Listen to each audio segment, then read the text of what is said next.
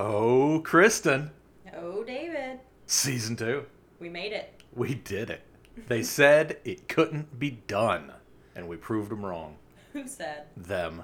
Oh, They. that was rude. It was. That's why we proved them wrong. Oh. Thumb in the eye to those bastards. Well, we did. We are in season 2, episode 1, Uh-huh. Little Green Men. There were no leprechauns in this episode. It is not a good title. I don't think there were green anything besides plants. No. There weren't any green men in this episode. What a misleading title. Were there any little men in this episode? Mulder when he was a child. Because he was the man of the house? Yes, he was a little man. Since all of the other mans were outside. Yep. Little Mulder man. Little man Mulder. Minuscule Mulder man. Why do you think they named him Fox when they named his sister Samantha? They were big fans of Samantha Fox. So they started with Fox first? Yep. Interesting. Can't name the boy Samantha. Why not? Just Sam for short. Who knows? I would have fewer questions if it was Fox and something else. Hound. Yes. I'd have no questions My if they sister named Hound. if they named their children the Fox and the Hound. Makes sense to me. But because she has such a, well, maybe it's family names. Maybe there's another Fox. Maybe he's Fox Jr. Could be. Are there actual real people named Fox? Maybe that's why they were allowed, because they did all of the legal things to find out different names, and they were like, the only available combo with Mulder is Fox. Wow. That would be funny. All of these other ones are too close to real people. Can't do it. Legal says no. We wouldn't be able to put the disclaimer at the end. All.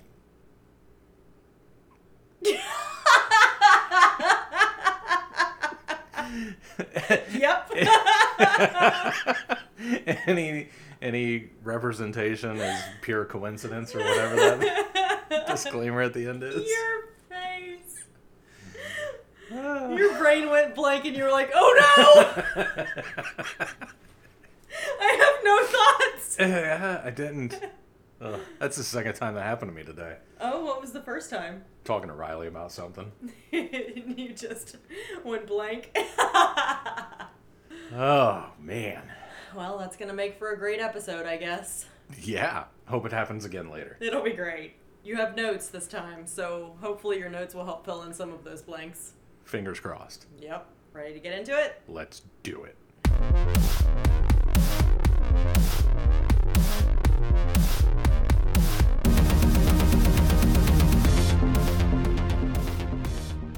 Greetings, listeners, domestic, international, and extraterrestrial. I'm Dave Reed. And I'm Kristen Riley, and this is The Cast Files. I am a nerd who somehow never saw The X-Files. And I watched it when it originally aired.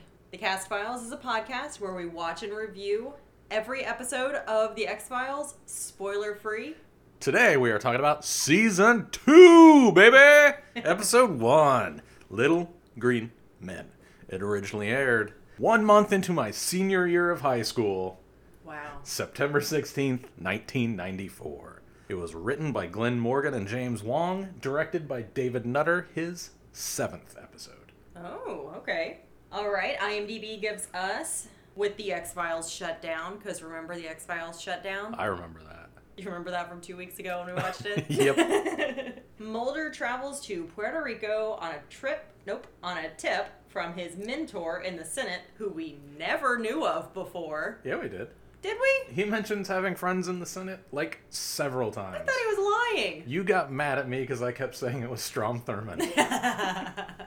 Baseball, right? Yeah. A tip from his mentor in the Senate to uncover the reason behind the sudden reactivation of a remote, long-abandoned SETI-like communications station. Reasonable. Yeah, it's fine. So, I went short on the cast, but we'll get into it. We have Mike Gonzalez as Jorge Concepcion. Ah, shout out to Jorge. You may know him as the second priest in Desperate Housewives. I don't. Oh, okay. Well, how about Raymond J. Barry? He is Senator Richard Matheson here. You might know him from Desolation, where he played Father Bill.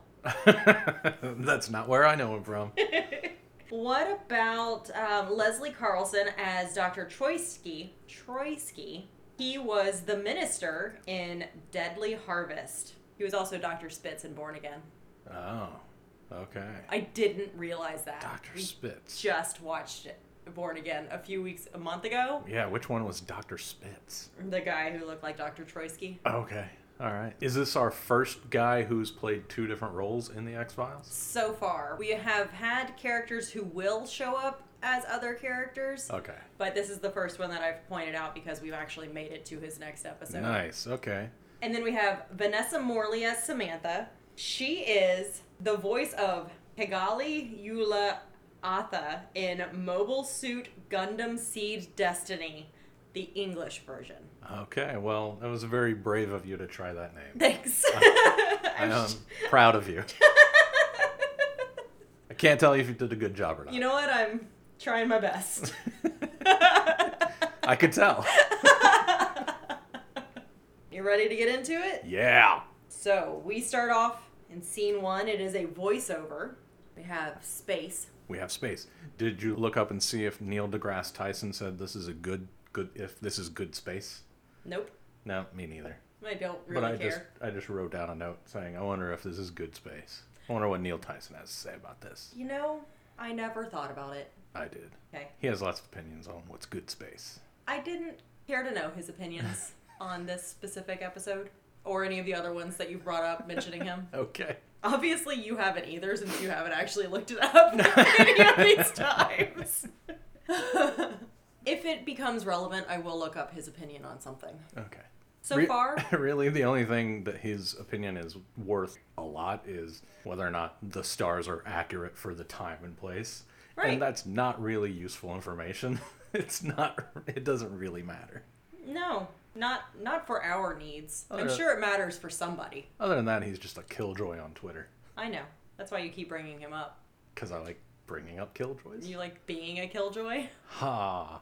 Aw. Oh. Those grumble. words hurt. Grumble, grumble, grumble. Well, Mulder is talking over space. I don't know if the stars are in the right places. I didn't check. Okay. I don't think they're real stars, so it didn't really matter.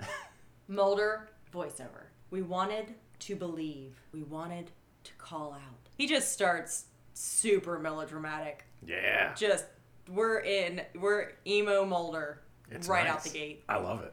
On August 20th and September 5th, 1977, 2 spacecraft were launched from the Kennedy Space Flight Center, Florida. I've been there. Me too.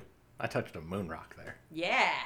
Now imagine how many germs are on that moon rock. We've all contaminated it. Oh, you couldn't do that now. Mm-mm. Everybody would die Yep. from the moon disease. Yep.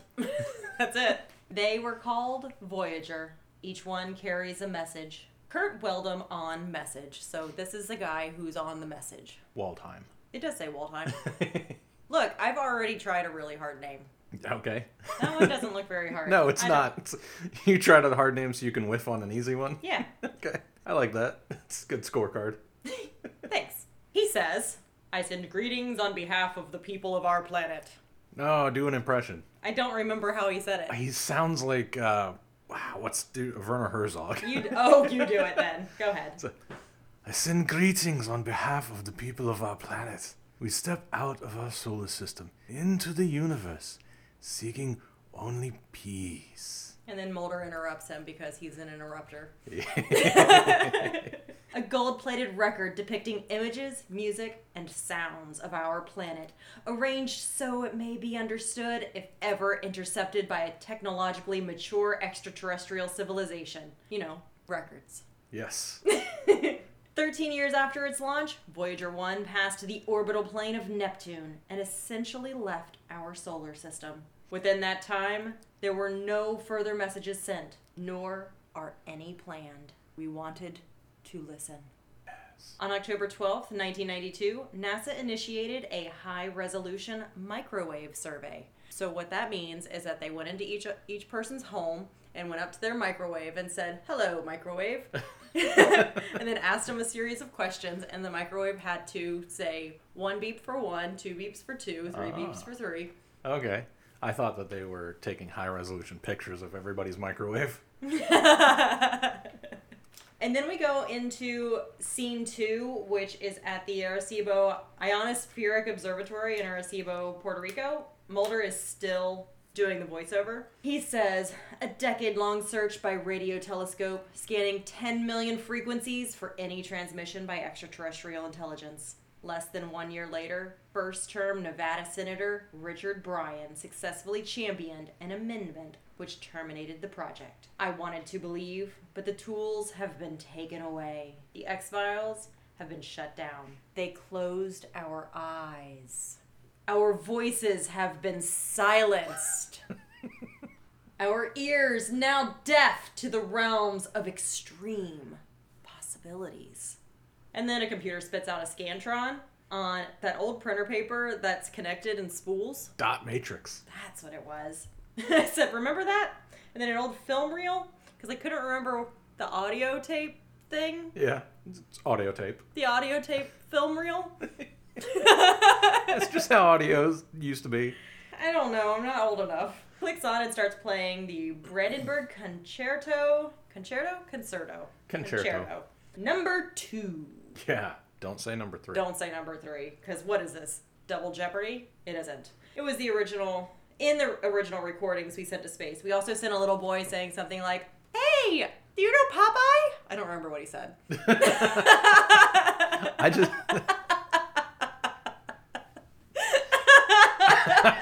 It was probably, do you know Popeye? If there's anything that's universal, it's Popeye. Okay, so we got that right too. Doing great. Yeah. All right, so... So for this opening, the cold open, you were talking about, technology, a record. Yeah. I think it actually works well because it's ancient technology. And it should be like one of the first uses of audio in any technological society. I agree, but he said how technologically advanced it was to send records. No, he said if it reaches a technologically advanced society. Oh, my reading comprehension is 0. So it's just, anybody should be able to figure it out. Oh, this is what that is, because we used to use that millions of years ago or whatever. But they don't mention the problem with radio surveillance. And the problem with radio surveillance is humans have been around in this form, this animal, for like between 250,000 and 500,000 years. Radio has been useful for like 100 and something years of it. And really now we could get rid of it if we wanted to. It is technologically, it's obsolete. So tell that to the morning shock jocks, baby. Yeah. But, yeah, the reason it hangs around is because advertisers and people are making money on it. But it is an obsolete technology. So any advanced society is definitely not still using radio technology. So the chances that our societies have overlapped in this technology means that A, they're not technologically advanced. They're in the same place we are. And we'll just never meet. I think we'll never meet anyway. Oh, I also completely agree with that. It's probably better for everybody. Yeah, definitely better for... whoever they are. Them if they're not technologically advanced. And us if they are. I agree. But this would have been a great intro to the pilot. But then the X-Files would have been closed. True. But maybe we're starting with the X-Files. Oh? Because it would have been a great intro for the first episode. I agree. It was a good intro. Our voices have been silenced. I mean, you'd have to rewrite some of the monologue, but this would have been a good intro for the first episode. How about the next scene? At Longstreet Motel in Washington, D.C., we are listening to Wiretap number 5A21147. This is Mulder listening to two men talk about a stripper named Tuesday who dances to an Offspring song. Yeah, I wrote down seeds because he's eating sunflower seeds. Yep. Offspring because they talk about Offspring. And tipping $40. Yep. Because he ended up tipping $40 for not even a dance, for just her dancing on the stage. And good for him. You know what? And then his friend is weirdly into him telling him all of the details. Oh, especially at the very end scene. Keep going, keep going, keep going, keep going. It's... So the way that we see this opening is we aren't told it's Mulder, except we are told it's Mulder because we've already watched all of season 1 and we know Mulder likes sunflower seeds and porn. So a dude with a ton of sunflower seeds being just the most disgusting. He's just throwing all of the shells on his own feet. He's just burying himself in spit-covered sunflower seed shells. I guess growing up on softball diamonds made me numb to the sunflower seeds being spit everywhere. Inside? Yeah, I mean, it's not great, but I didn't really see it as that huge of a deal. Blech. All of the saliva on everything. Just Mulder's office is sticky with his own saliva. It's better than being somebody else's. But where is he? Oh, he's in the Longstreet Motel, I just said. Because later we see him at another desk, and if he had been listening to the surveillance at the other desk, you know what? This is just who Mulder is now. Yeah. His other desk is also covered in sunflower seeds, I've decided. Oh, okay. And I do say, how do we know it's Mulder, since we aren't seeing we aren't seeing him first. They're trying to, suggest it might be someone else, because in a little bit they do another thing, and I'm like, no, it's definitely David Duchovny. So I didn't pick up on the misdirect at all. No, okay. Well, it's just being like, well, one, he's doing surveillance, and we're like, Mulder doesn't do work, and then two, and then two, it doesn't show his face right away. It does like scan everything else until we finally see him. But that's what he's doing. He's doing surveillance. At the FBI Academy a little bit later, that is in Quantico, Virginia, Scully is having a great time as well. She's explaining how to open a cranium with a horizontal division. There's a poop-colored magic marker that's used that... It is! Look at your face. It is. The poop-colored magic marker they used would be embarrassing if this person wasn't already dead. And my first note of this scene is, oh my god, are we seriously ruining Scully right out of the gate? She's teaching med students and zones out. When a student asks if something's wrong, I'm staring at the sheet covering this person because as Scully stops and is staring off into space, I'm expecting him to breathe. Like, something is supposed to happen. When they showed the top of his head, and I was expecting the top of his head to look familiar to me. So we were both honed in on this corpse. I expected something. Something. But no, she waxes poetic about, well, just listen. What this man imagined. His dreams. Who he loved. Saw. Heard. Remembered. What he feared. Somehow it's all locked inside this small mass of tissue and fluid.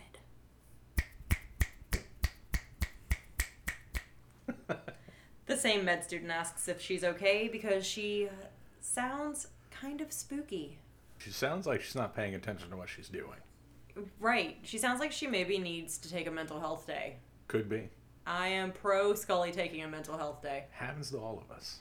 We all inadvertently wax poetic while we're supposed to be teaching about autopsies. Yes. I do hate when that happens. It's happened to me like 9 times this year. Wow. And you don't even do autopsies. No. Which just makes it even weirder that I'm teaching other people how to do it. Yeah. It's also kind of why I zone out. I can see that. It does make sense. Do you have anything specific about this groan-worthy scene? Not really. All right. So later we're at the FBI headquarters in Washington, D.C. Scully goes to see Mulder, or is just there. I'm assuming she's going to see him. But either way, she's at the FBI headquarters. She was leaving the note on his desk. I couldn't tell if that was before or after. It must have been same time. Yeah, she must have just okay. Because she approaches him, she half smiles and says, "Good afternoon, Agent Mulder." And Mulder ignores her. He doesn't even see her because he's 1,000 miles away. Yeah. He's depressed. He's very depressed. Yeah. It's kind of sad. It really is. He's also super paranoid. Yeah, but... Although I'd say he has right to be paranoid. You know what? Yeah. I would say in regular reality, he's super paranoid. In X-Files reality... Just because you're paranoid doesn't mean they aren't out to get you. Yeah. Yeah. Defeated, Scully walks away because, obviously, he doesn't even acknowledge her existence. He continues into a crowded room. It's not the criminal room from the last season. It's a different area of the cop house geography. It's FBI house. It's FBI house geography? Yeah. I guess it is. It's super cop house. Yes. He sits down while a grown woman walks around in the background. She appears to be wearing a Girl Scouts uniform minus the vest and badges. Maybe she's just a really bad Girl Scout. I missed her entirely. She's the only thing I looked at until he did anything. That's hilarious. And then I noticed that there is a picture frame lying on his desk lying on its belly because I didn't know how to say it was lying face down. It's lying on its belly. When he lifts it, there's a blank post-it covering a picture of a little girl. He removes the post-it and we get our first glimpse of Samantha. And it's a brand new actor playing Samantha. Yep. I know. I clocked that immediately because I was like, well, I guess we're going to see a lot of Samantha this season. Because we couldn't use the other girl. So we don't know what that means, but whatever. It's obviously weird. We cut to Watergate Hotel and office complex. Scully paces alone in a dark parking garage. Do you think she's waiting for Toombs?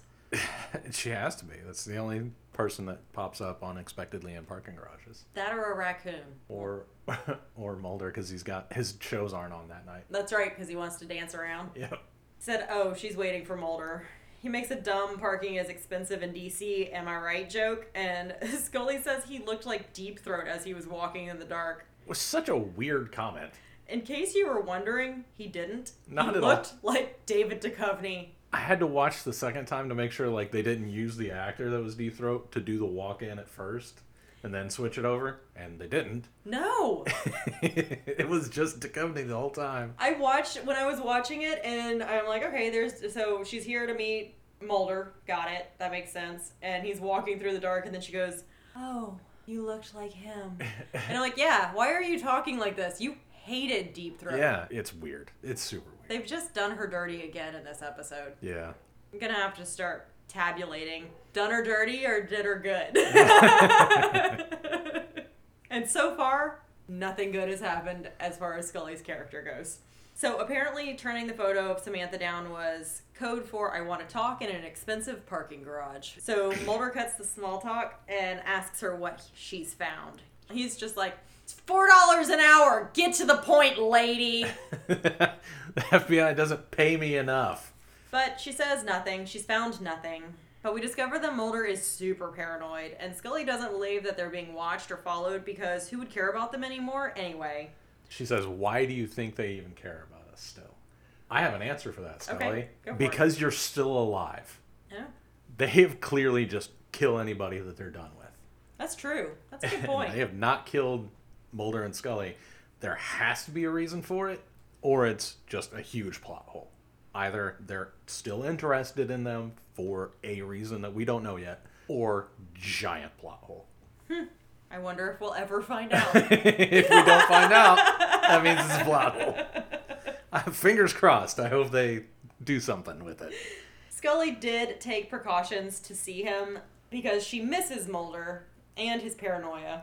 I said something about I wish she was going to be right, I guess, about not needing to take precautions, but in the grand scheme of the X-Files, we know Mulder will be correct on this one. Right. Yeah. Her smarts versus his gut. Yeah. Yeah.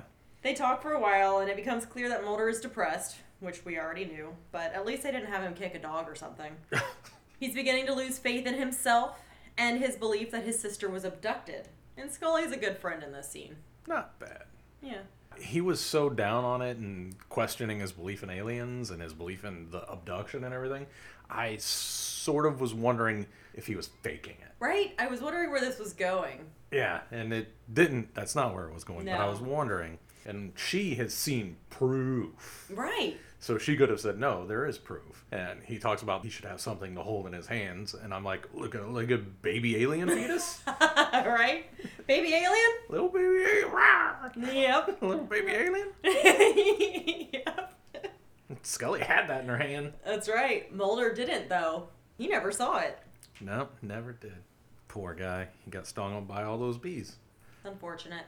So in this discussion that Mulder is talking about how he doesn't trust anything anymore, he's lost his faith in everything, He mentions George Hale and the Palomar Observatory. So I wanted to do a little bit about George Hale because one of the things that they mention is that George Hale got his idea for asking Rockefeller for money for the satellite or dish, whatever, from an elf who visited him. And I was like, I have a feeling this is the X-Files doing something dirty. Oh, really? To someone who could potentially have had other problems. Okay. Or other struggles. So, George Ellery Hale, born June 29th, 1868, died February 21st, 1938, which, just let's stop there. All of the stuff I'm going to say that he did is amazing. And in that time frame, I can't imagine how anybody got anything done. He was born rich, probably? Probably. He was an American solar astronomer, best known for his discovery of magnetic fields in sunspots, and as the leader or key figure in the planning or construction of several world-leading telescopes, namely the 40-inch refracting telescope at Yerkes Observatory, the 60-inch Hale reflecting telescope at Mount Wilson Observatory, the 100-inch Hooker reflecting telescope at Mount Wilson, and the 200-inch Hale reflecting telescope at Palomar Observatory. He also played a key role in the foundation of the International Union for Cooperation in Solar Research and the National Research Council, and in developing the California Institute of Technology into a leading research university. So, lots of legacy there. Hale suffered from neurological and psychological problems, including insomnia, frequent headaches, and depression. The often repeated myth of schizophrenia, alleging he claimed to have regular visits from an elf who acted as his advisor, arose from a misunderstanding by one of his biographers. Oh, nice. Yeah. He used to take time off to spend a few months at a sanatorium in Maine. These problems forced him to resign as director of Mount Wilson, and he died at the Las Encinitas Sanitarium in Pasadena in 1838. Hale's vision for large telescopes and the Palomar Observatory, he had this vision to build the world's largest telescope, and he did it 4 times. Yeah, that's pretty impressive. So, that's a little bit about Hale. Since they didn't do him justice, I figured I would. Good job. Next, we do a flashback. Mulder he looks at the sign that says Watergate, and then we flash back. By a wild coincidence, he was watching a news report about Watergate the night Samantha was abducted. That's right. November 27th, 1973, Chilmark, Mass, 8:53 p.m. I wrote Mulder and Scully. Mulder and Samantha play Stratego and argue over the TV. Mulder wants to watch The Magician, which is an okay way to get magic into this episode. That one's acceptable. Yes. Oh, in case you're wondering, this is when his sister gets abducted. She floats out the window on a stream of light while Mulder gets the family gun but doesn't do anything with it. I utterly hated this kid that got to play young Mulder. Mm-hmm. And this is a complete retcon of the abduction story. The abduction story in season 1, they're in bed. Right. And this is just a complete retcon of that story. I don't know if it makes it worse or makes it better or what, but it does explain why Mulder is quick to just point his gun at everything now. Because he started doing it. Well, because he didn't point the gun at anything the night his sister was abducted, so now he points his gun right at everybody's face. Later in the episode, you can see him trying to unload on an empty space. Yeah. He's quick to pull the gun now because he didn't pull the gun when it mattered. Ah. Yeah. I see. Okay. It's like the opposite of Sergeant Owl Pal in Die Hard. Yes. So this scene in this episode is the same or very similar to the one in the book, Agents of Chaos. Uh-huh. And they talk about the magician in the book also. Which reminds me of that show that you made me watch all of the episodes of while you fell asleep on the couch. That magician show. I have no idea what you're talking about. Well, eventually I changed it to something I wanted to watch because you kept falling asleep. It was some magic show. They were showing us how magic worked. Oh, that was just something to watch to kill the time. I don't remember what it was called. Behind the scenes of magic. The magician show. The masked magician who shows you how all the tricks are done. Yeah. I did like watching their outfits, though. So when we flash back to the present, we are in Mulder's apartment, and Mulder is just super sweaty. He wakes up, not in bed, like normal. Yep, But the TV's not on. that's true. Now he's got a fish tank. That's why he's so sweaty. He didn't have the TV to soothe him while he was asleep. I see. He gets up and closes the blinds, and a man just opens his door. It's real weird, like. It's real weird. And then telekinetically speaks to Mulder. It's true. His lips do not move. And Mulder's reaction to someone just coming into his house in the middle of the night. Doesn't pull his gun again. No, and he was super chill about it. He just turned around like, oh, you. Must have happened a lot. It must have, because it happens 3 more times in this episode. Just people walking into Mulder's apartment. So the man doesn't say, but says, we're going to the Hill. Said it in his mind. Yeah. We are at the office of Senator Richard Matheson. The man? We are at the office of Raymond J. Barry. Yes. When he was turned around and he talked by the voice, I was like, oh my God. This dude is awesome. He is in a ton of stuff. You gave him I forget what credit you gave him at the beginning. But he was Arlo Givens in Justified. He's the captain in Falling Down. He's in a bunch of other stuff I can't remember right off the top of my head. Oh, yeah. No, I had a theme going. I had to find all of the people who had played religious people. So, that was the theme that I found. Oh, I didn't put together that they were all religious people. We need to do a thing where I try to think of what your theme is. Okay. All right, starting next episode. All right. Samantha wasn't. Okay. I couldn't find one for her, so she had the name that I couldn't pronounce, but she did the voiceover because I thought that would be funny to say you might recognize her. From this thing that she's done for like 15 years. Yeah. It was wild. So, Raymond J. Barry, his voice is so good. Magnificent. And he gives this monologue that I was riveted by. Probably just because of his voice, because the information isn't really that great. But. No. I was looking at his clothes. So the man and Mulder walk into the senator's office. Matheson is facing away toward his bookshelves, listening to the Brandenburg Concerto. He quizzes Mulder about it and explains what we know from the opening scene. Although Matheson doesn't seem to understand that the music will continue to travel even if it's intercepted. It won't. It's all snatched up. Said, I don't think senators are required to understand science, though, which is a shame. It really is. Especially the ones that are in those committees. Yeah. Matheson calls Mulder Fox. I didn't catch that. Oh, wow. And Mulder doesn't freak out about it? Nope. Huh. And he also takes pattern mixing to a whole new level. Looks good. His shirt, tie chain, suspenders, all different patterns. Yeah, but he makes it work. Yeah. It was distracting, though. I don't know what he was talking about. Just kidding. I just told you what he was talking about. Oh, and apparently Mulder has known this guy for a while. Okay, so Matheson is sending Mulder to Arecibo, Puerto Rico to intercept a transmission. Just to check out what's going on. Because he has a printout of the transmission. So right. He knows that place is receiving transmission. Go check it out. Go see what's before the blue berets get there. Right. I don't know if you could hear my eyeballs rolling when I said I right. could. Okay, just checking. I'm sure the microphone got it. I think so. So then we go to the FBI headquarters. Skinner and the Smoking Man listen to a recording of Skinner and Scully. Mulder has gone missing and no one knows where he's at. They do a good pan across of like the tape recorder to Skinner to the pack of cigarettes. It was a nice telegraph of who's going to be in that room with him. It was, yeah. I thought it was a good shot. The Smoking Man says, "Are you sure she doesn't know where he's at?" And Skinner's says, "Are you sure she doesn't know where he's at?" I just expect this dude to have like a much deeper voice than he does. He's smoking in every scene. He should sound like Phil Anselmo. No, but it's true. Skinner says he's very sure that Scully doesn't know, or else she wouldn't be so worried. Which I thought was good deduction. Yeah, it was. Now we transport to Arecibo, Puerto Rico. Mulder is riding in the back of a truck carrying empty wooden crates to Arecibo. I've been there. You can take a cab or rent a car, apparently. This place is not open to tourists at this time. One would think, because it's been closed down by Richard Byrd. Yes. Mulder climbs a fence after walking around. He finds that it's closed, and then he walks around, kind of like the Predator episode last season.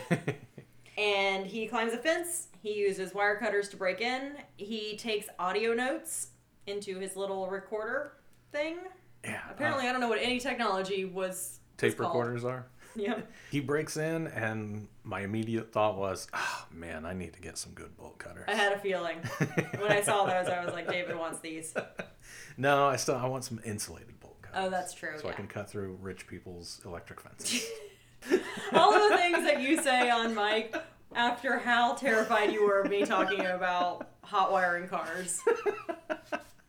For serious. Look, that is insulated bolt cutters to cut through rich people's fences is a lesson I learned when I was 8. Oh no. And it's stuck with me since. Wow. The power is off, but the machines are on? Was my question. Yeah, Mulder into his tape recorder says, like, there's no evidence that anybody's been here. Everything's turned on. Everything's on.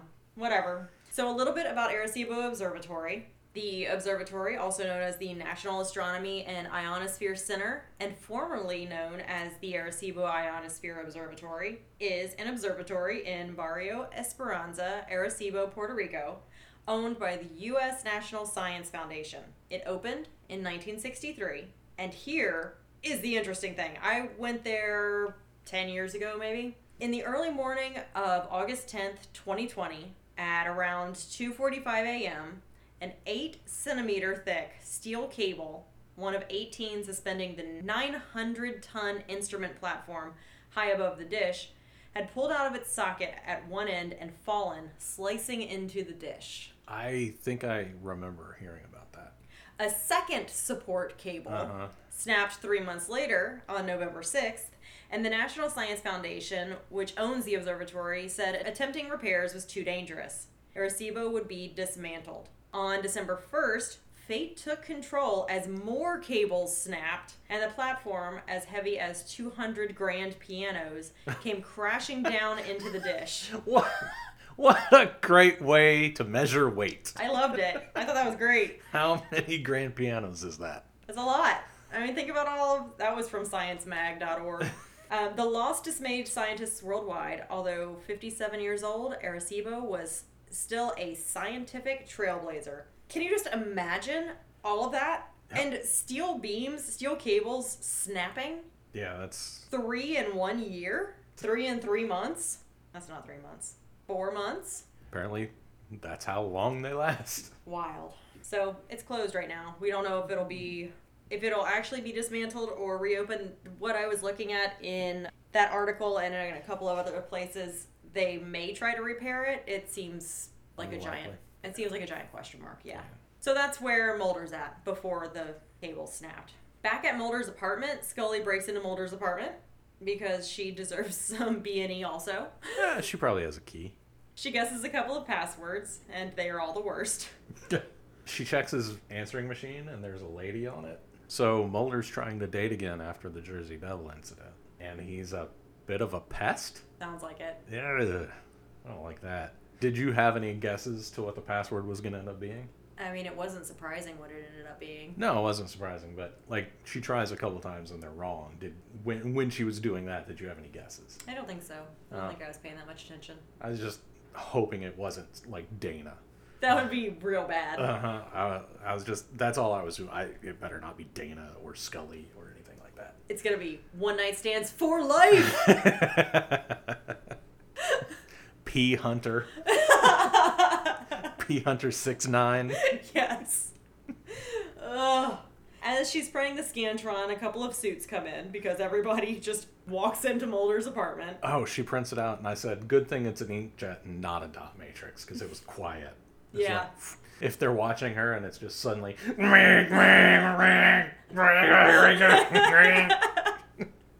Your cover's blown. They say they've been surveilling Mulder's apartment because she asks if they were following her. One doofus asks about the printout, and the other doofus says it looks like a self-test a computer does. I thought he was bluffing on that and he knew what it was, but nope. Yep. Fortunately for Scully, she slyly uses Mulder's fish as an excuse to get the paper printout. I couldn't tell if she passed her sleight of hand check or they failed their perception check. I think they failed their perception Because check. she wasn't that... She was No. like down there for like 2 seconds tucking the thing up in her sleeve. It was, yeah, the sleight of hand wasn't that great. They were just terrible. They're terrible at their jobs. That's why they're on surveillance, I guess. They have terrible perception. That's why they're on surveillance. Think about it. So in Tombs, not to bring up Tombs again, because I'm apparently going to bring up Tombs every single episode, when they were doing, in Squeeze, when they were watching that one building, those guys just left. Yeah. Yeah. And when Mulder was watching the house in Tombs, he didn't see Tombs sneaking around. Yeah. Or hiding in his vehicle, or any of it. I guess he was under the vehicle, but whatever. Yeah, nobody's good at surveillance.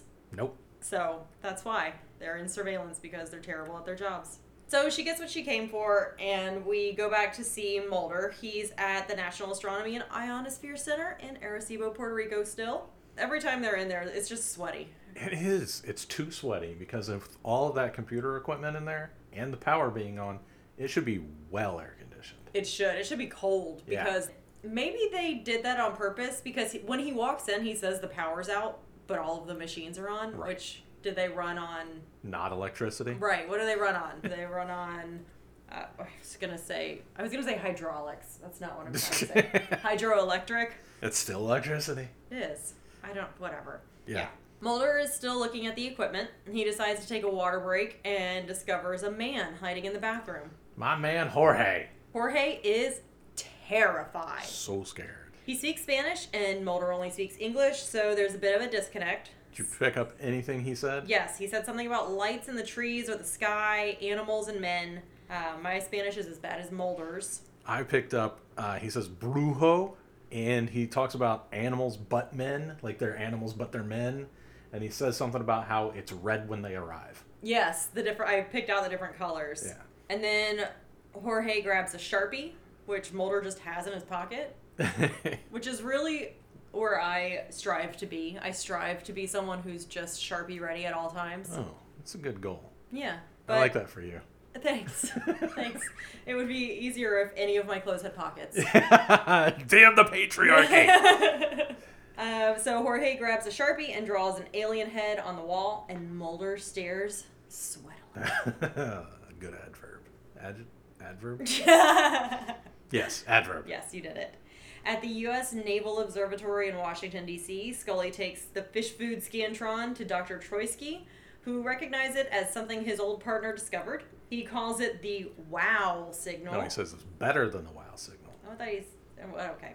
And he, Because good old Jerry Amen is how it's spelled. Yeah, that makes sense. Was so excited about the transmission, he kept writing "wow" in the margins. It's charming. I thought it was a charming story. But the WOW signal, this all popped up in August of 1977, and I hate to tell everybody, but the WOW signal was just me being born. Well, there it is. Yeah, mystery solved. The end. So that's it, folks. He eventually points her to, he actually doesn't point her to Arecibo, Puerto Rico. He kind of does. He says, he gives her the names of dishes that could intercept this signal, but he gives her a couple of them, like 5. And so she has to go and do some more research. But Skinner was right, because Scully would find Mulder. Yep. No, it was Cigarette Smoking Man who said that. Oh, is that who said it? Yeah. One of the dudes. Yeah. One of the bald dudes said. He said, she'll find him. At FBI headquarters, Scully does find out where Mulder went. She's reviewing passenger records and discovers George Hale. Remember George Hale? That's a good clue. It was a good clue. I liked it. And she says, Mulder. Mulder. You're going to do that. So now she knows where he's going. In Arecibo, Jorge touches stuff. He's just pushing buttons. It's just red buttons. What are you doing, Jorge? Come on. Well, Mulder talks into his audio notes because I still couldn't remember tape player. Wow. The music turns on and Jorge runs into the storms outside. Well, one of the things he says is the source of the signal is close. It's only miles away. That's incredibly close if we're talking about like galactic stuff. Right. Because the troposphere is only 5 to 9 miles high. Oh. The stratosphere goes up to 31 miles high. The mesosphere goes up to 53 miles high. The thermosphere is 372 miles high. So if he's talking about miles, he's probably not talking more than 400 miles.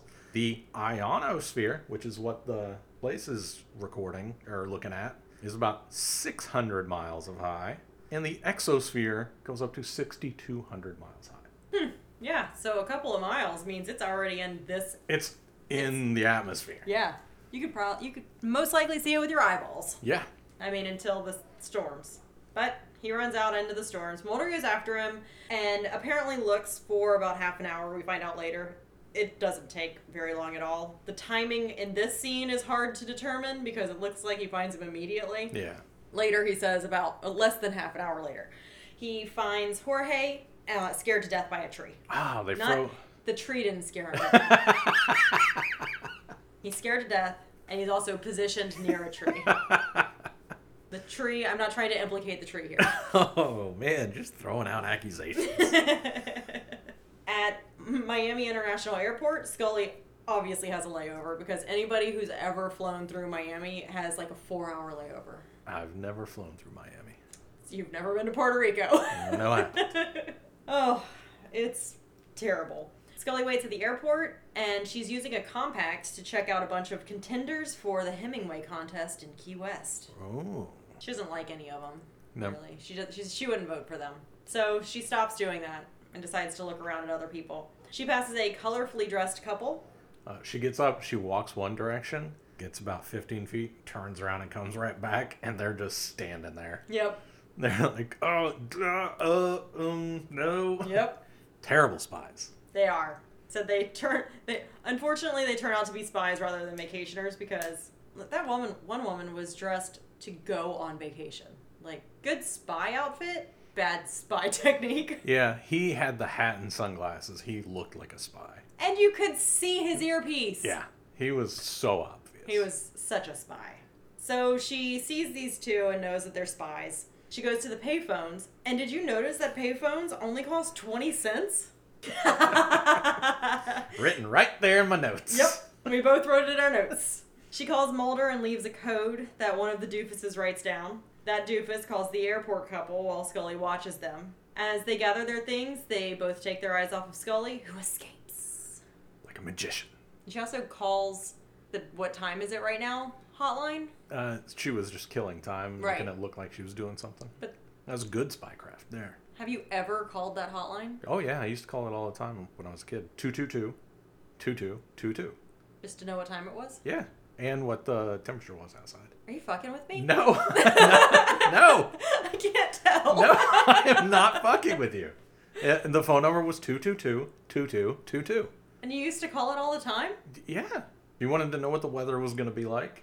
Typically it was for weather, but sometimes if you got to, set the clock on the VCR, Oh my god. your top-loading VCR. It's a real thing, sorry.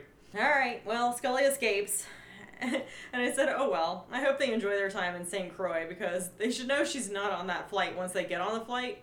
I hope they don't call it in though. I hope they just go and spend some time in St. Croix. We looked for her everywhere. We couldn't see her. Don't worry, we know where she's going. She's going to St. Croix. Has anybody considered why she'd be going to St. Croix? Because that's where Mulder went for some reason. Alright, hanging out. Maybe there's aliens in St. Croix. Probably. Why not? Because it's not a mostly white place. So aliens don't go there? So people don't imagine dumb shit like that. Oh, yes. They have other things going on in their lives. Right. Oh my gosh. I have to make up things to make themselves feel interesting. Well, speaking of white people who try to make their lives seem more interesting than they are, we're back to Mulder. Oh. He takes audio over Jorge's body. When he was found by the tree, he was held in a pose that suggested he wasn't malleable. But he's laid out on a table. Mulder notes that he isn't a pathologist. Neither he nor Jorge are pathologists. Just in case you... Well, how do you know Jorge isn't? I actually don't. Oh. Jorge didn't say. See? You're jumping to conclusions. I am. I guess because I don't know why a pathologist would be at the observatory. I mean, that's a reasonable thing to say, but you're just assuming things about Jorge. You're true. accusing trees of foul play. Ugh, this is not a great episode for you. I'm being a white person trying to sound more interesting than I am. Here we go. Mulder wants to record initial observations anyway, which makes sense. Yeah. He notates that there are no indications of a lightning strike, no singeing or burns, no puncture wounds from needles or probes, which I'm curious how he knows because Jorge is fully dressed. How would you know? That's where he lost me, because needle indentations, you have to be looking Yeah, for you got to those. get up in there. So, when found, approximately 30 minutes after he ran outside, rigor mortis had already set in. So I have a little bit about rigor mortis because I thought, does it set in that quickly? Not quite, but not as wildly off as I thought it was going to be. We'll get into that in a minute. Jorge's skin is still affected by goosebumps, and the body shows signs of intense cadaveric spasm, which sounds horrific. I hope my cadaver does that. Ugh. Just keeps moving for hours. Yikes. Jorge's facial expression appears to be frightened to death. She says, my God, Scully. He looks like he was scared to death. Yep. So he's recording this all for Scully. I was hoping he was recording it all for Diane. Me too. Or Judy. Judy. Judy's from Monster House last night. Okay. Judy can take care of herself. Yeah. Yeah, that's right. Science Corner with Kristen. About the rigor mortis real quick. I have a short little bit from ScienceDirect.com. Fully developed rigor mortis is an easily identifiable and reliable indicator that death has occurred. Yeah. I should have read that sentence before. Before it being just the most obvious sentence ever. The time of onset is variable, but it is usually considered to appear between 1 and 6 hours, with the average time being between 2 and 4 hours after death. Obviously, depending on temperature, circumstance, a bunch of different things, but between 2 and 4 hours is average. Obviously, depending on circumstances, rigor mortis may last for a few hours to several days. Obviously, with Jorge's body, rigor set in at about 20 minutes after death and then went away while Mulder carried him. Maybe he, like, grabbed his arms and was like, "Grrr," straightened him out. Well, we know the rigor's not still happening in his body shortly because his body just gets ragdolled on the floor. But now we all know a little bit more about rigor. Mulder looks at the printouts. It looks like the Scantron that Scully had. These are printouts that happened when everything went berserk and Jorge ran outside. So the printouts happened, and now Mulder's looking at them. He seems to be losing touch with reality. Mulder doesn't trust no one very well. Trust no one wears you down. Yeah, no kidding. You have to trust somebody. Mulder is having an existential crisis into his recorder.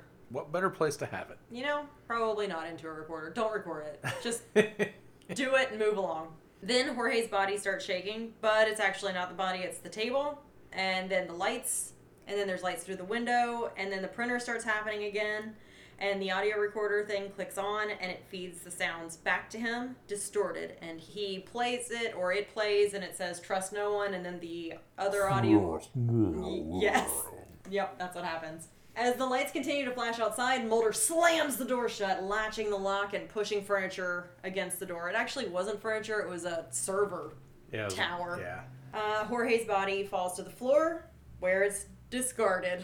Yeah. They did him dirty. Just chucked him on the ground. Just on the ground, and then that's just where they leave him. Just throwing away perfectly good Jorge's. Right.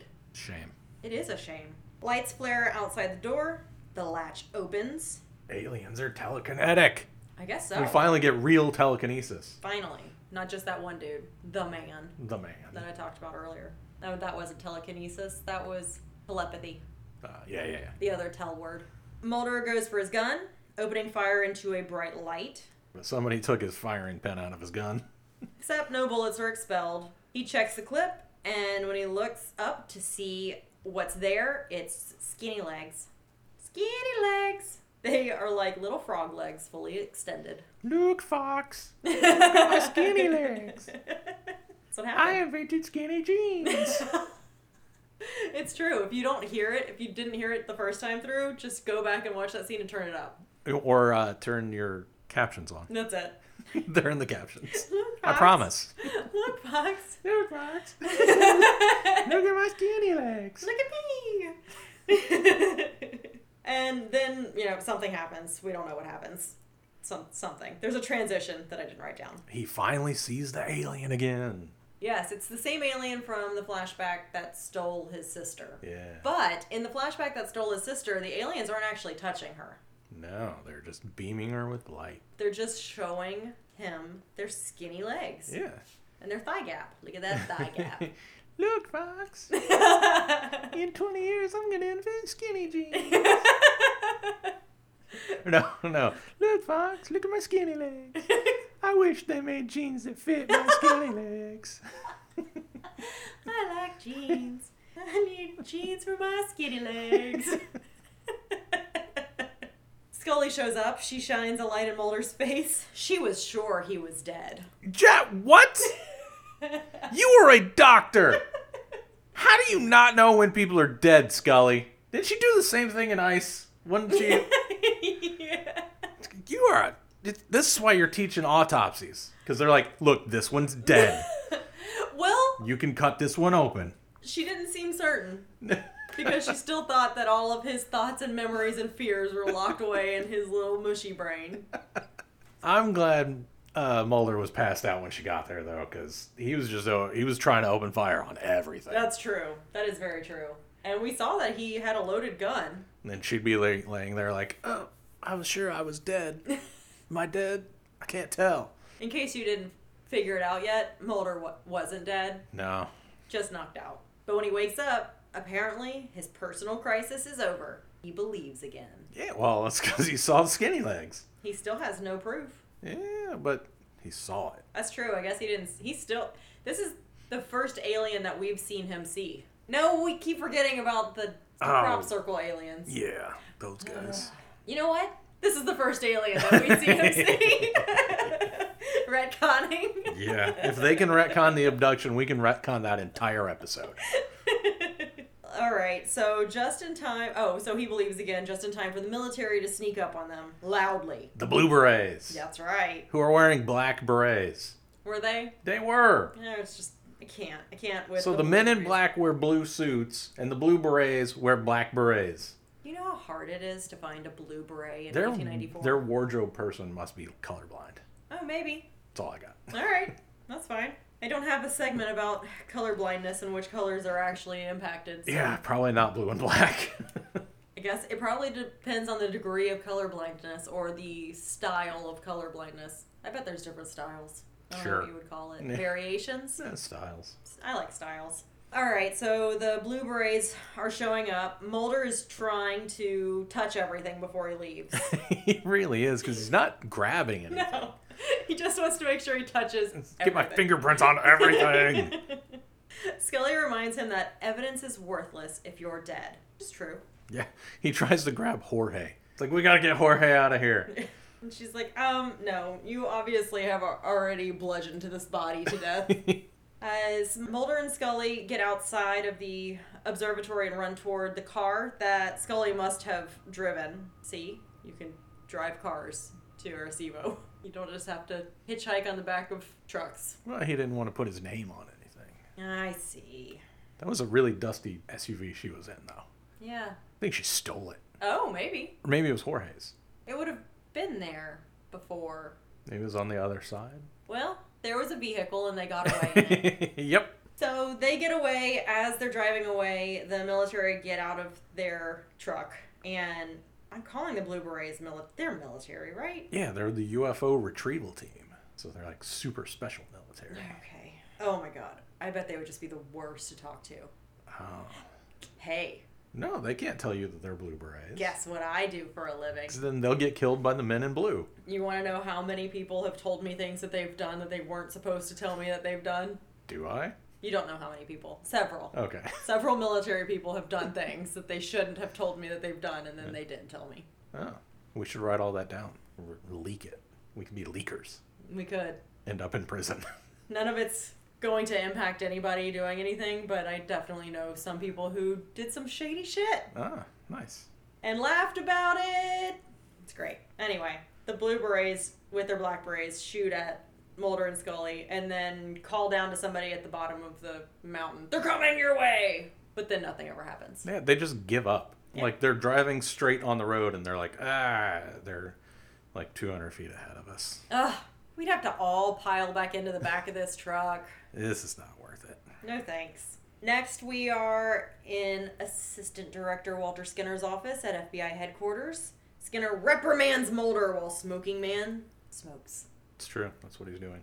He says, "You left your off-site setup. Another brick agent had to cover your ass. It's a brick agent. I didn't look it up. Every time he said it, I just had question marks pop out on my face. I'm going to guess that since it's another brick agent, it's an agent whose job could be done just as well by a brick. Okay. You know what? Based on where this whole scene goes, I'll take it. The entire surveillance, all the months of work on the case, gone. Just like you. Gone. Why? They still have all the surveillance. How did he take all of the surveillance with him? What does that mean, Skinner? This has 4-bagger all over it. Mulder. Oh, I counted Mulder as one of the 4. Mulder, censure, transfer, suspension, and probation. It's fun to learn new jargon, isn't it? It's great. Some posturing happens. Smoking Man tries to fire Mulder, but twist!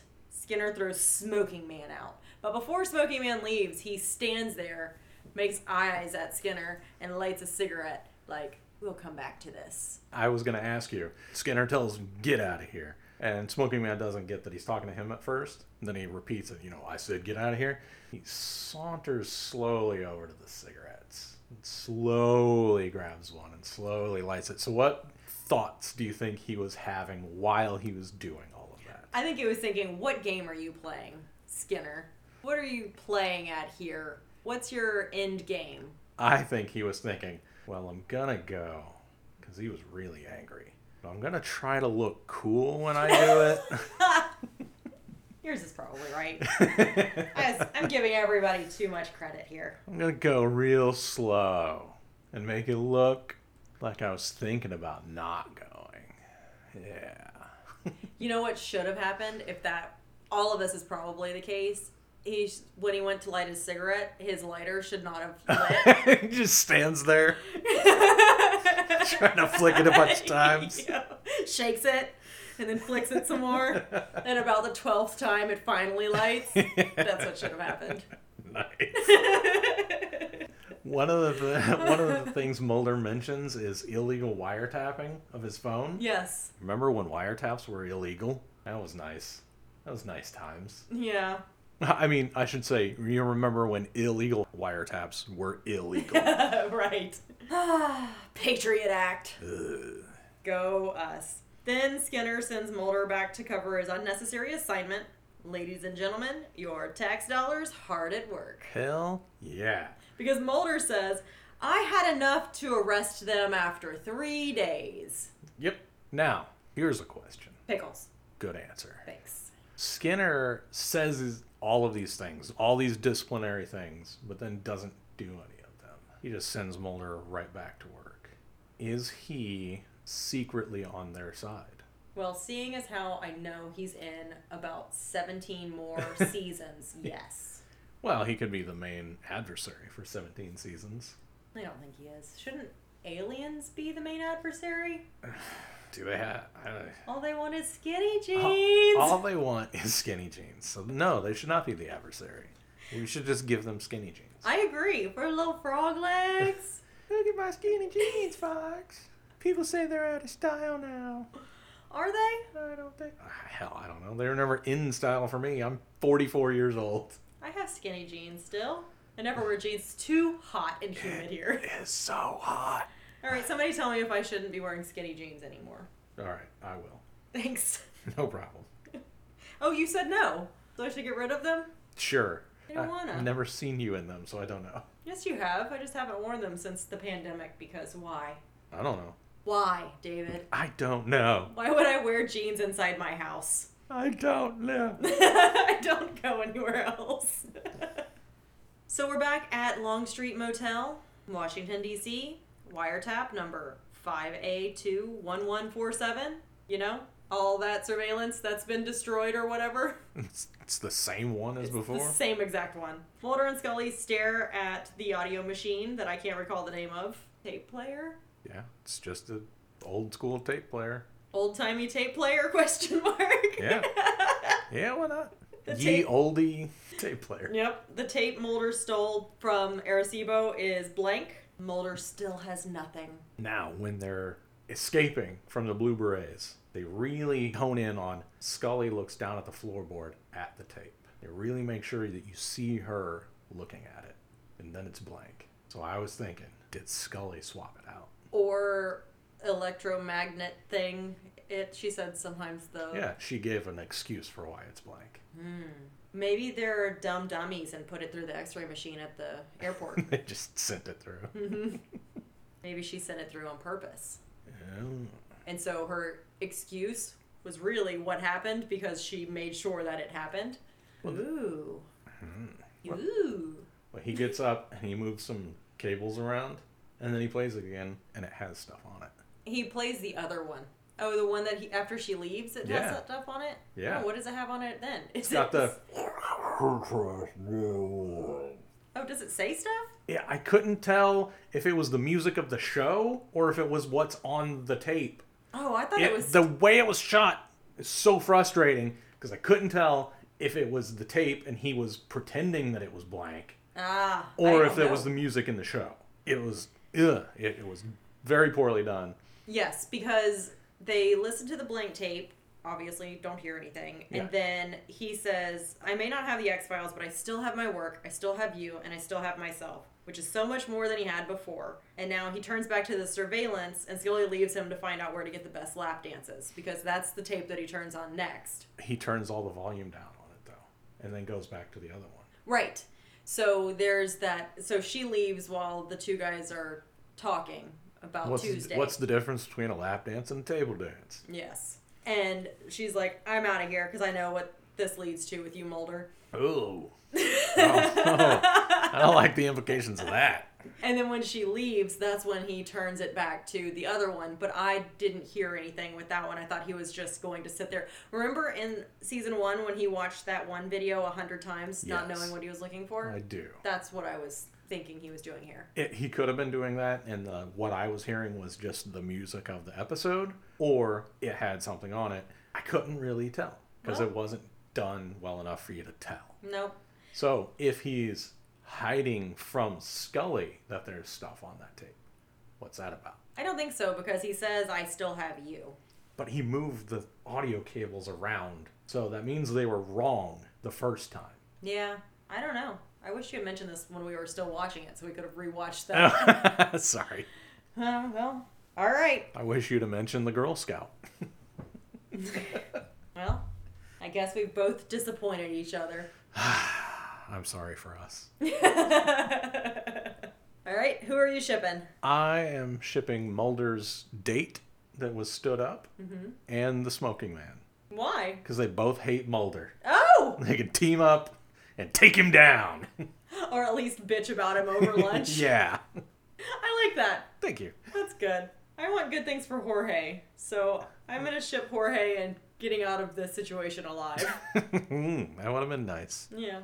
How are you surviving? I am going to join the Blue Berets. Yeah. It seems like they've got the gig. They really, they show up late. Yep. They clean up after stuff after it's happened. I like it. I like that. I feel like I could be Scully here because nothing really seems to have happened to her either. She seems fine.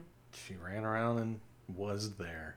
I feel like the only person you wouldn't want to be in this episode is Jorge. Probably not Mulder either. He did get unconscious. He did. Are you going to keep track of how many times he gets Oh. knocked out this season? Well, it wasn't necessarily knocked out. He could have passed out, or it could have been sleep. Hey, Mulder, look at my legs. Sleep. My legs are making you sleepy. You are looking at my legs. Your eyes are getting heavy.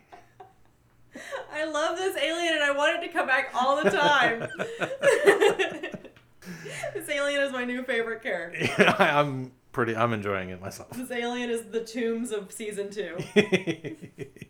Except I've already talked about Tombs in season 2. Tombs is the Tombs of season everything. Okay. One day he'll come back. Okay.